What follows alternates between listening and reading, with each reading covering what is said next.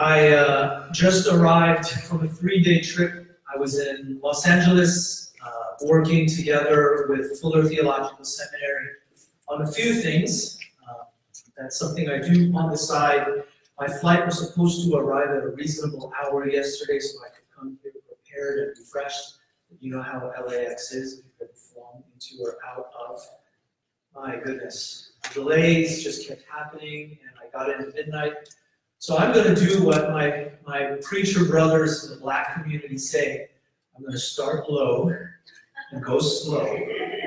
But you know what? The Holy Spirit's going to fill this place. I can, even as we're singing, I can feel it. I'm trying to conserve my energy. But if the Spirit moves, we welcome it. Amen. Amen? Amen. We've been in a series here at Woven called Living Together. Now, it's hashtag living. It's not that living together. It's been redefined what living together means.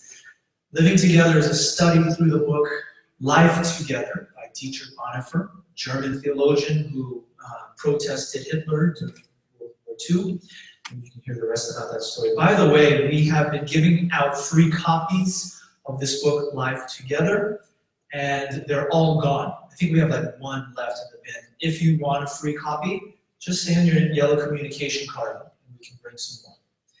And so this is our third week in this series. And the first 2 weeks we talked about this foundational idea, human love versus spiritual love. Human love is full of the ego. It's full of my needs, even when I don't realize it.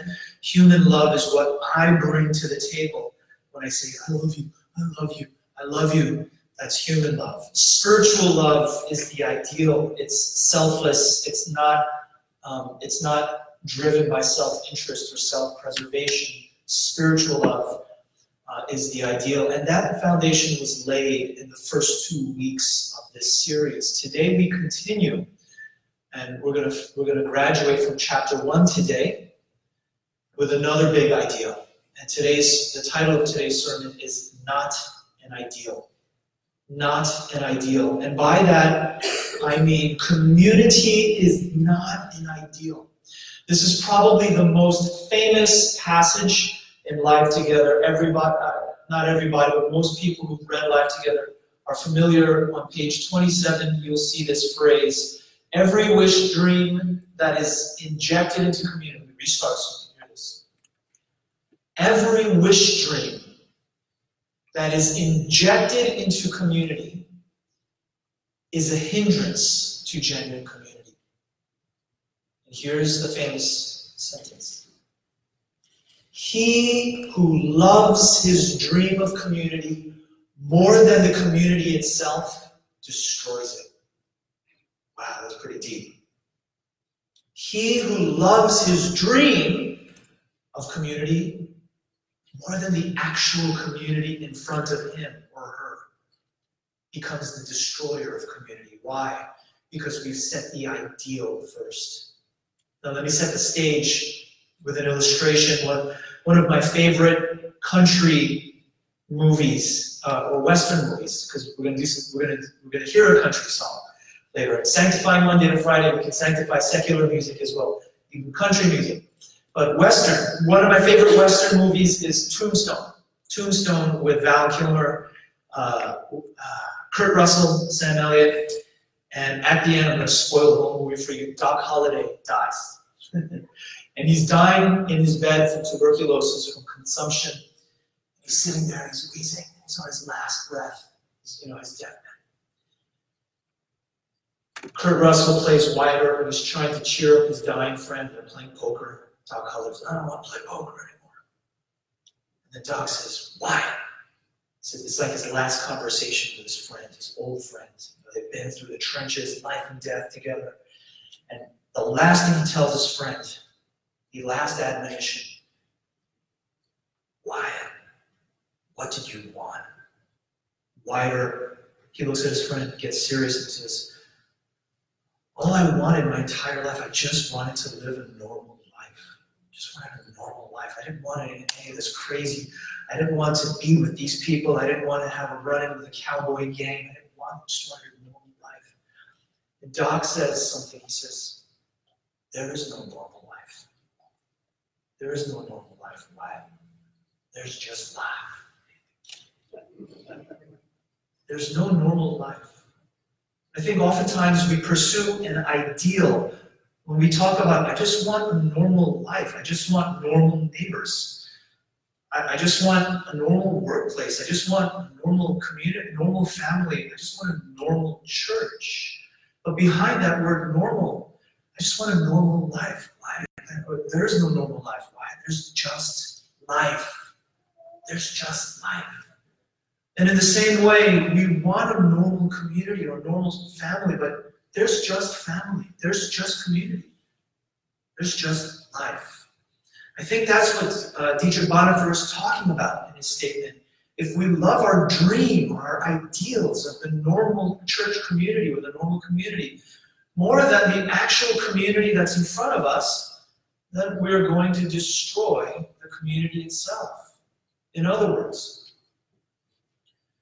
the more we pursue an ideal, the less we accept the beauty that is right in front of us. That, I think, is the main idea. So here's what we're going to do. I'm going to talk about this. In your notes, you'll see 4 principles about community, 4 teachings about accepting the community that's right in front of us. And I'm going to teach through these, but I'm going to put it into conversation with Scripture.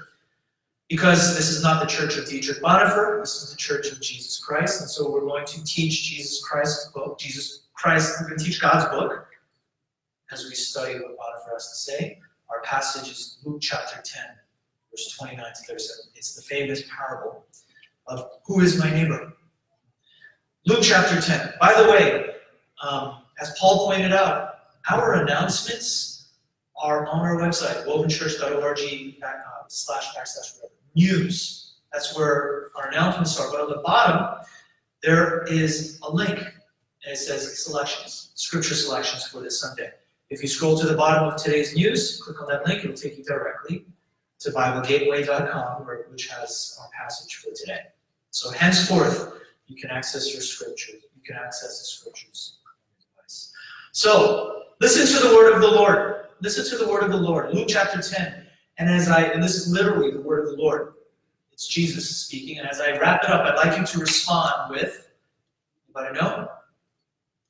Thanks be to God. Somebody challenged me. Let's do some more public recitation of Scripture. So let's do it. I'm going to read it. And when I finish, respond in a clear voice all together. Thanks be to God. So, here we go. Verse 29, Luke 10.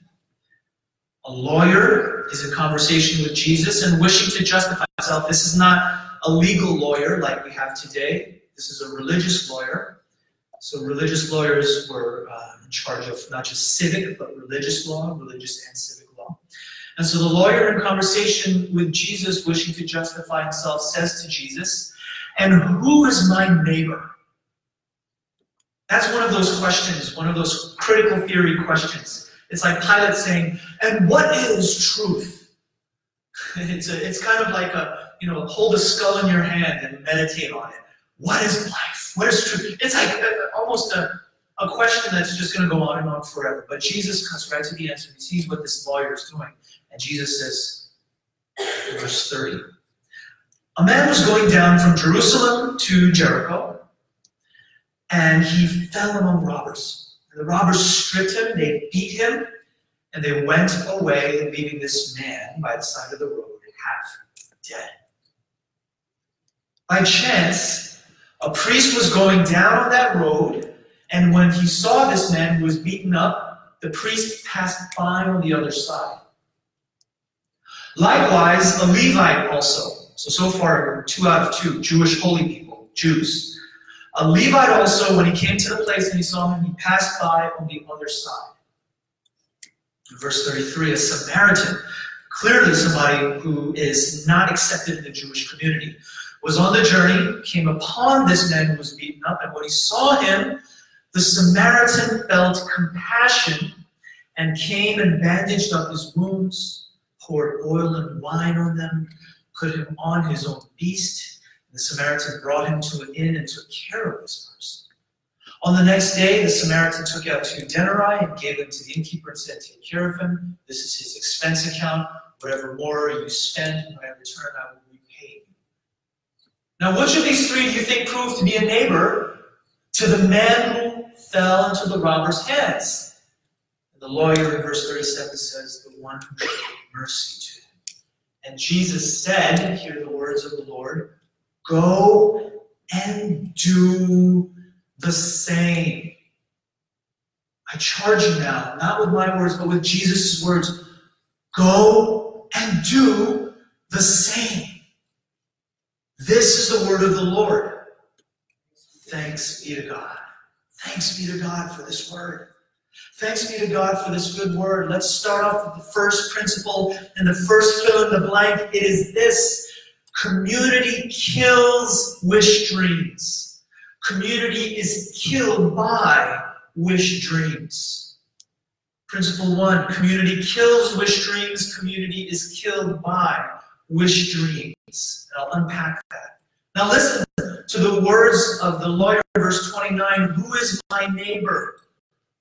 And this is a question, like I said, it's loaded. It can trap Jesus. And what Jesus does is he deftly navigates this question. He doesn't get into a philosophical argument, but what he does is he sets a neighbor in front of the lawyer.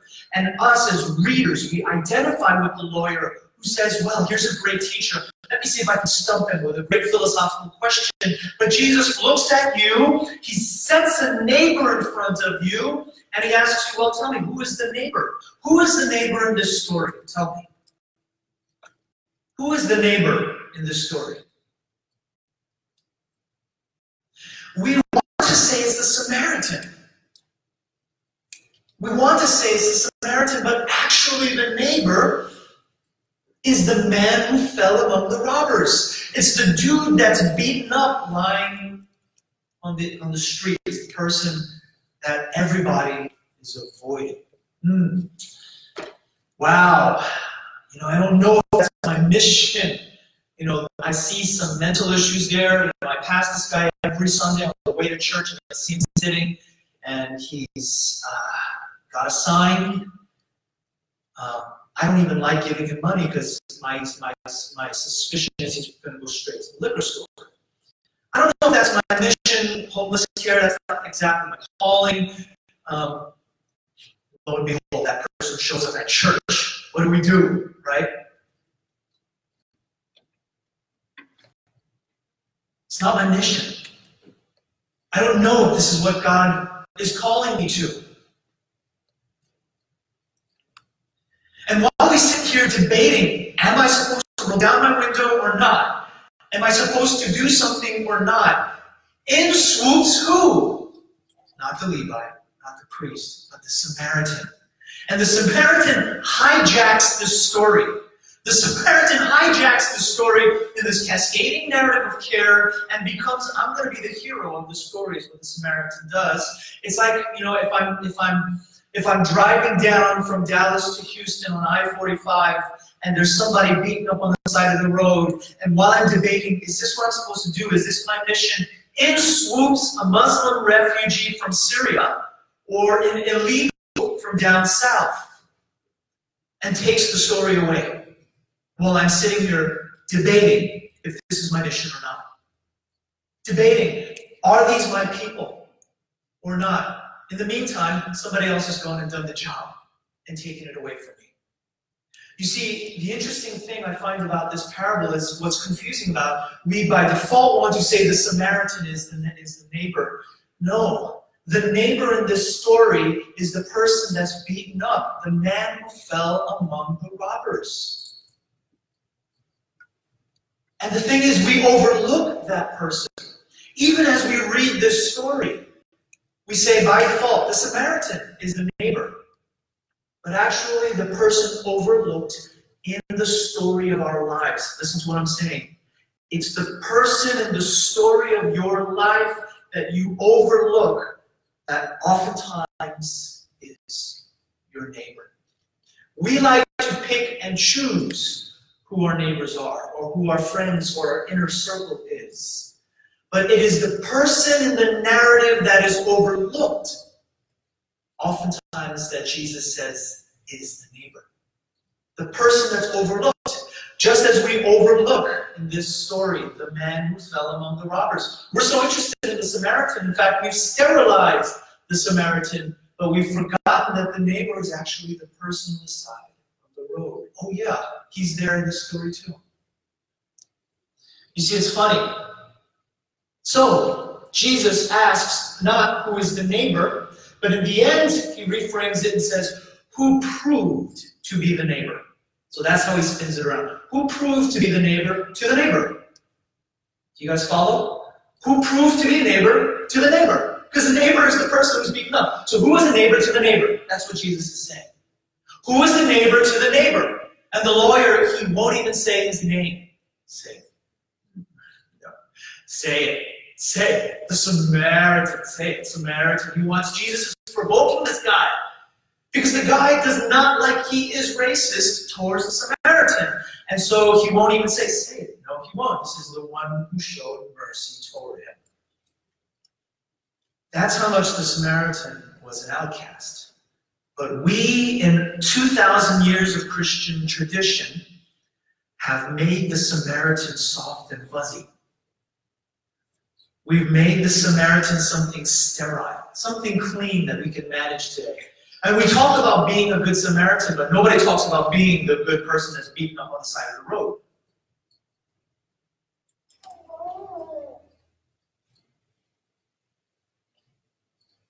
So much so that we have romantic notions of the Samaritan. We've romanticized the Samaritan. We've said the Samaritan, wow, what an ideal. Understand, they were the scourge of the earth to the Jews at the time. The real neighbor is not these romantic ideals that we have about community. That is human love. It's kind of like, being back on the team when you're in grade school. I played baseball too, Paul. I probably wasn't as good at it as Nathan is going to be, because my dad didn't often take me out to hit or catch. And so when it came time to pick and choose the team, I was not the first, I was not the second, I was not the third. Do you know we live our lives like that? We talk about children we're just big children. We still do that. We pick and choose our team. Number 1, number 2, number 3, those are people I want. What would it be like if you saw the weakest person on the team and you say, I choose you. Or I accept you. I think that's what the gospel is about. Human love picks and chooses our teams. It rallies around us the strongest assets. Assets, you hear that? What a loaded word. You are a great asset to the organization. Why? Because you helped me. Human love self-serves, picks and chooses the team so I can win. Spiritual love, Jesus love, looks at the last person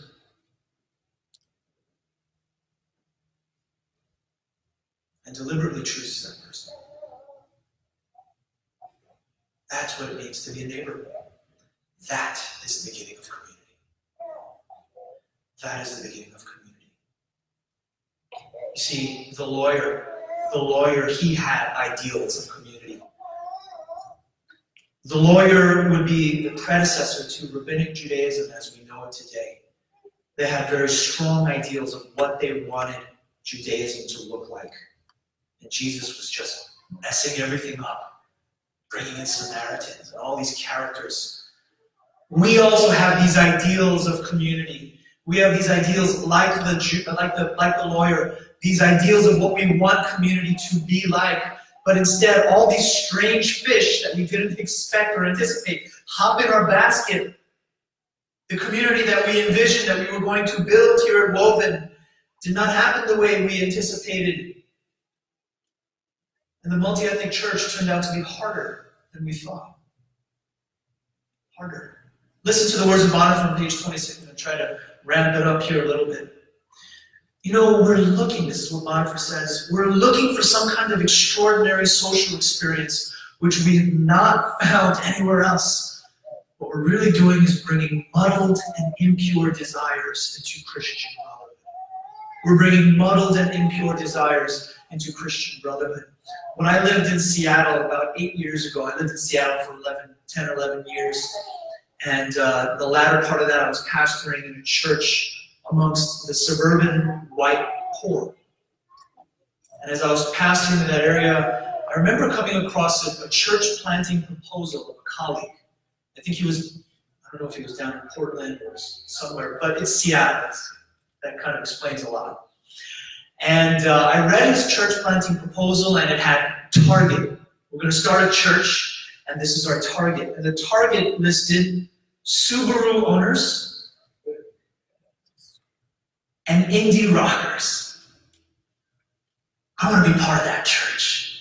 People who shop at Whole Foods and Trader Joe's and who only drink independent coffee. Fair trade. And I looked at this proposal and I laughed. I laughed because I could see myself in that. I could see myself in that. But I don't think God laughs. I think God looks at that and he says, you've got something coming. I am going to pop that dream, that wish dream, that ideal that you have. And you are not going to get what you want. Because what you want is so polluted with the self.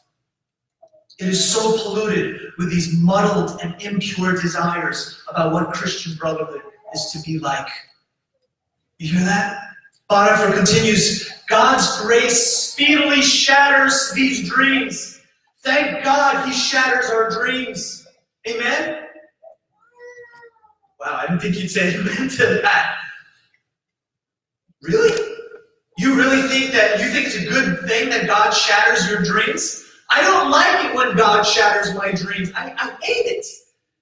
But for the sake of my own soul, thank God. Because if I got what I wanted, things would not look good. He shatters our dreams speedily, is what Bonhoeffer says. Just as surely as God desires to lead us to a knowledge of genuine Christian fellowship, so surely must we be overwhelmed by this great disillusionment with others, with Christians in general, and if we are fortunate, with ourselves. You see, disillusionment with a church community, it begins with the community.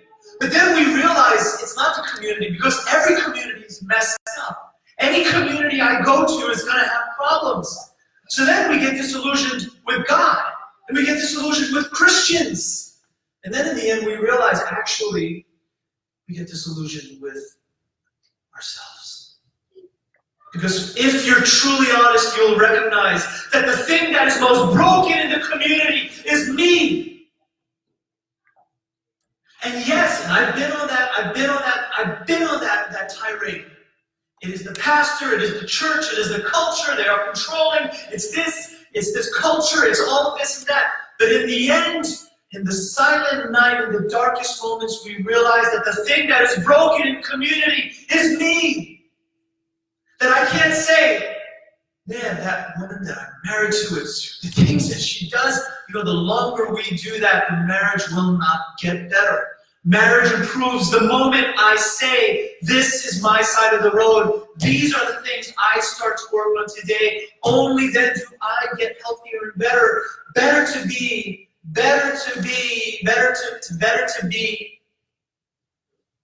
looking at my heart and having my wish dreams killed. This is the first principle. Community kills my wish dreams.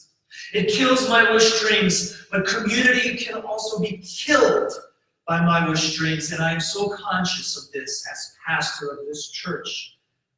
Community not only kills my ideals, but my ideals will kill this church. My ideals will kill this church. The sooner I peel back on my ideals, God can say, finally, it's time for me to move in Woven Covenant Church. We've been praying for the third thing, revival. It's coming, friends. It's here. I feel it. I got back in last night from LAX airport. My least favorite airport at 12 midnight. I don't know how I got up this morning. But the Spirit is here. When this sermon is done, y'all just, you sing, you pray, you give your offering, you belt out, you fight. Let's pursue this revival. It's here. It's here. As soon as our wish dreams and our ideals are laid down in the grave, as soon as God shatters our dreams, God can move in with revival, and fire can come from heaven, and lives can be changed. Finally, that's the first principle. I need to move quicker here. Second principle, we're going low and slow now. We're going to try to move faster. Second principle, the pathway to community is via disillusionment and then acceptance. Pathway to community is via disillusionment and then acceptance. You see, Jesus asks the piercing question in verse 36, who proved to be the neighbor to the neighbor? Right? The neighbor is there. Who was the neighbor to the neighbor? Who proved to be the neighbor? You see, the question that Jesus turns around is not this idealistic question, who is my neighbor?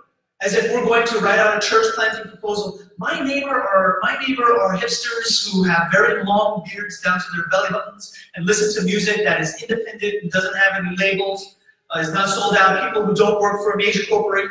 No! It's not who is my neighbor, Jesus says. Wrong question. The right question is who proved to be a neighbor? Who proved to be a neighbor? The answer to this philosophical, idealistic question in the spirit of Bonhoeffer is realistic. It's realistic. Jesus is realistic. His answer is the one who showed mercy. In fact, he didn't even say it. That's so like Jesus. He'll get you to say the right answer. And you're sitting there holding the bill, and Jesus walks away. And you're like, God. We're standing there. Who was the neighbor? And I realized after all of my years, finally it took me 40 years of trying to pick and choose my best team, my fantasy team. This is the team that's going to go all the way to the end. And in the end, the answer, correct answer, all my life I've been failing this test. All my life I've been failing this test until finally I hear my mouth saying, the one who showed mercy. I get it. Jesus, it took me 41 years. I get it finally. I get it. You see, mercy is not condescension. We think it's condescension. We think, oh, look at those poor babies on TV, and oh, I want to fly out to these third world countries, and I just want to. I think mercy is accepting what God puts in front of you right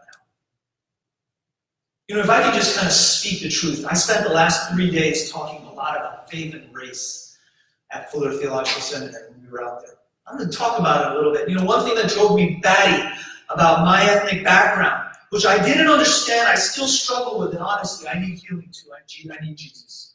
But I couldn't understand why my people would want to show mercy and talk about going to mission trips overseas, or would go down south, for example, to Mexico, and would do all these great mission trips south of the border and cry and say, I love these children, I love these people. But when we come back to Houston, or when we come back to America, we don't really show that kind of mercy when it shows up in our church.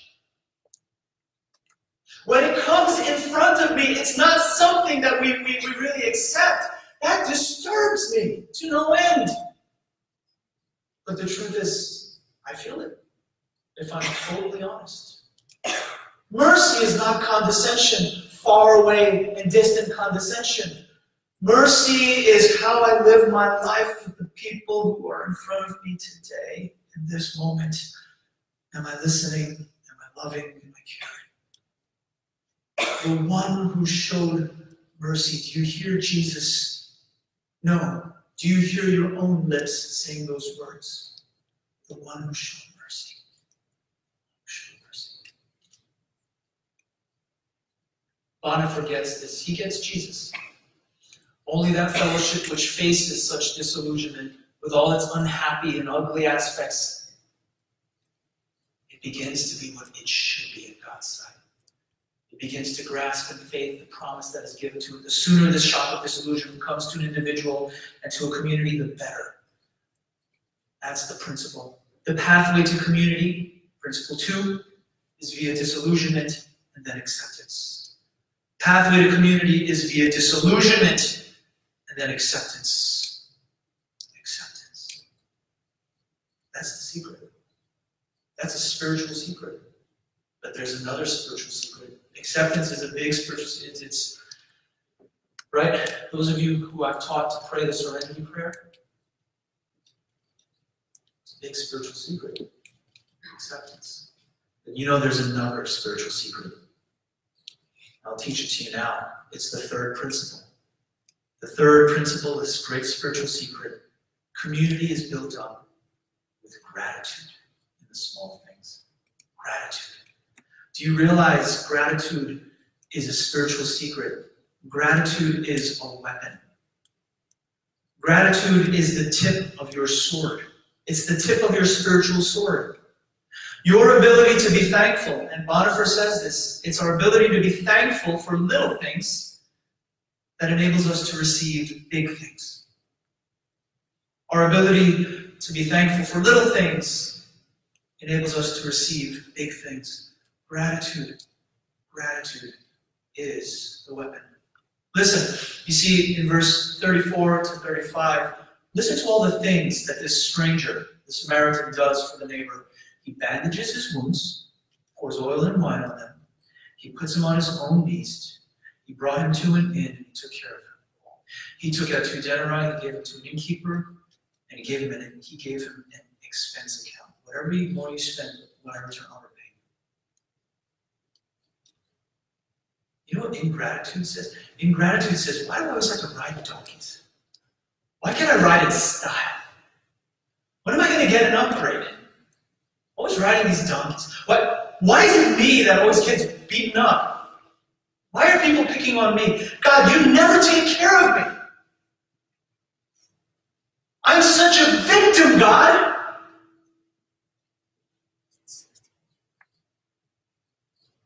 God, I never have enough.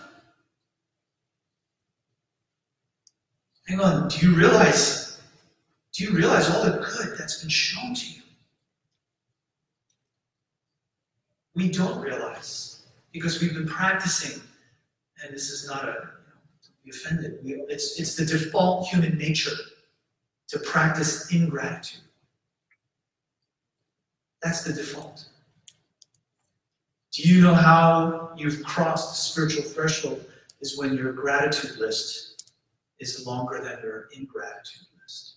That's when we know we've crossed the spiritual threshold.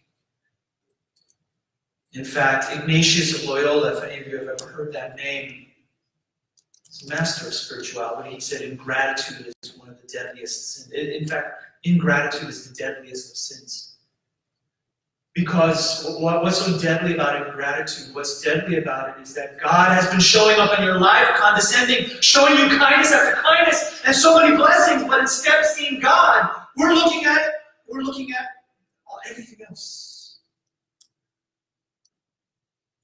Enter into that common life, not as demanders, but as thankful recipients, is what Bonhoeffer preaches to us. Enter not as demanders, but as thankful recipients. We pray for the big things and forget to give thanks for the ordinary small, and yet really not small gifts. How can God entrust great things to someone who will not thankfully receive from Him the little things? It's almost as if God withholds greater blessing from us because we haven't graduated from gratitude preschool yet.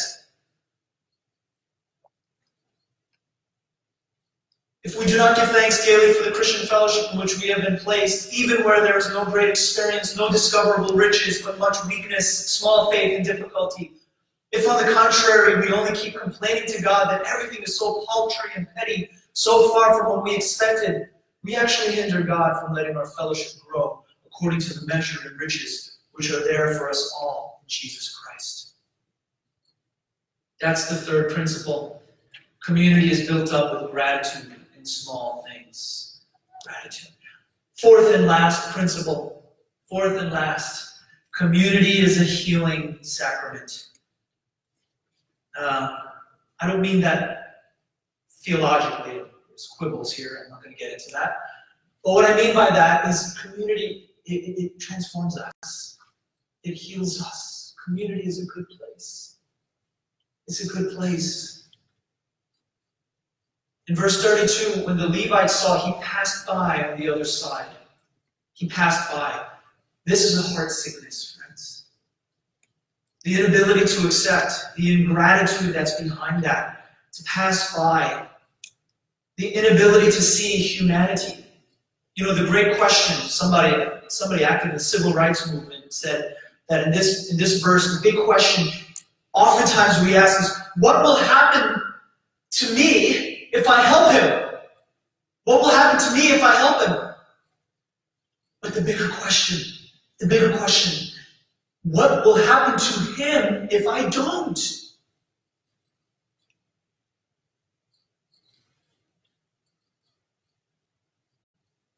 There is a certain inhumanity when we live only in that first half and we say, what will happen to me? Human love. There is an inhumanity when we say, I'm afraid. I'm afraid of those people. I'm afraid of that part of town. We're Kingdom City, very unique strategic place.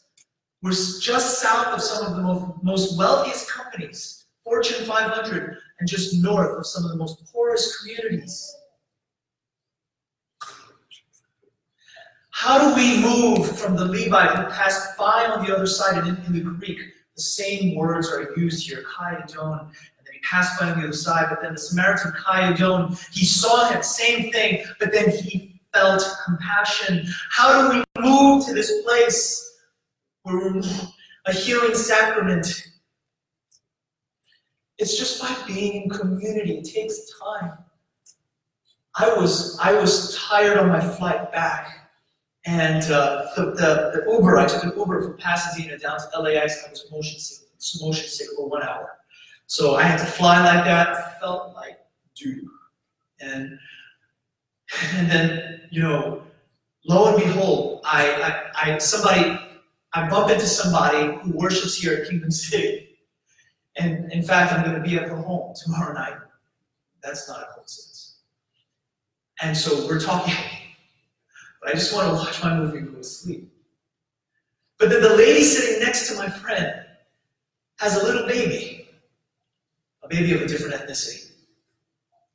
And the baby is crying. And I see the guy sitting in front of the baby, who's a different ethnicity. He doesn't have much tolerance for those people. And I can tell he's looking around. And I'm telling myself, I feel like I need to help this woman. She's alone. Her husband's not there. Maybe I should just pick up the baby. Just help out. But I'm tired. I'm so darn tired. So the moral of the story is I didn't do anything. I didn't pick up the baby. But the conversation went on in my head because I could see myself like that guy. I could see myself like that guy if there were no church folk on the plane. And I was in a part of the world where nobody knew that I was a pastor. I'd be that guy and I'd be like, can you shut your baby up? I can't take it anymore. That's why I don't wear a Christian bumper sticker on the back of my car. Don't do that. You can't be real. Because if nobody knew that I was a pastor, yes. And I'm not going to crucify myself over that. But I felt compassion, and I think it takes time among community for ourselves to be healed. And then one more story, because we're wrapping it up, landing this plane. It was the same thing. This was decades ago. I was on a mission trip to China, decades ago. And how long is the flight back to, how long is the flight from China back here? It's like 1 million years. It's a long flight. And a lady, an older white woman, had just adopted a Chinese baby. And she was holding the baby and could not get the baby to stop crying. She couldn't get the baby to stop crying. A new Chinese baby, a new mother. And the baby cried from China to America. All the way, the baby cried. And some poor dude, I think it was the same guy who was sitting in front of my flight from LAX, got up and he said, "Can you shut that baby up?" And that would have been me too. And I remember the lady's response. And it was like, her response, "Have you no compassion?" And I'm just shaking my head and I'm like, no, I have compassion. Because it takes time amongst little babies from China and amongst kids from Compton, LA, and from people from that racial background, and from people from Alief, and that neighborhood, and this city, and from that part, that type of work, only until then, when we are integrated with them more and more, and experiencing more of these relational connections, do our hearts soften? Have you no compassion? I actually do a little bit more today than I did yesterday. A little bit more compassion. Just a little bit more compassion. But somebody just give that baby something, some Benadryl or something. I have just a little bit more compassion today. Why? Because every time I show up on Sunday or on Wednesday night prayer meetings or adult Sunday school or community groups on Saturday, my heart is strangely warmed just a little bit more. Community heals me. Community is a healing sacrament. Healing sacrament. Healing sacrament. Last story and then we're done. Worship team, get ready to come up. There was a very cold night, a German winter, and there were a group of porcupines. The porcupines were cold. You can see where this story is going. And they spent the whole night negotiating distance. It's their spines. All of us have them. We all have sharp edges. And so the entire night negotiating distance. And after shuffling repeatedly in and out, they eventually found a place which they could still be warm without getting pricked. And this distance they called community. But you have to get pricked a couple of times.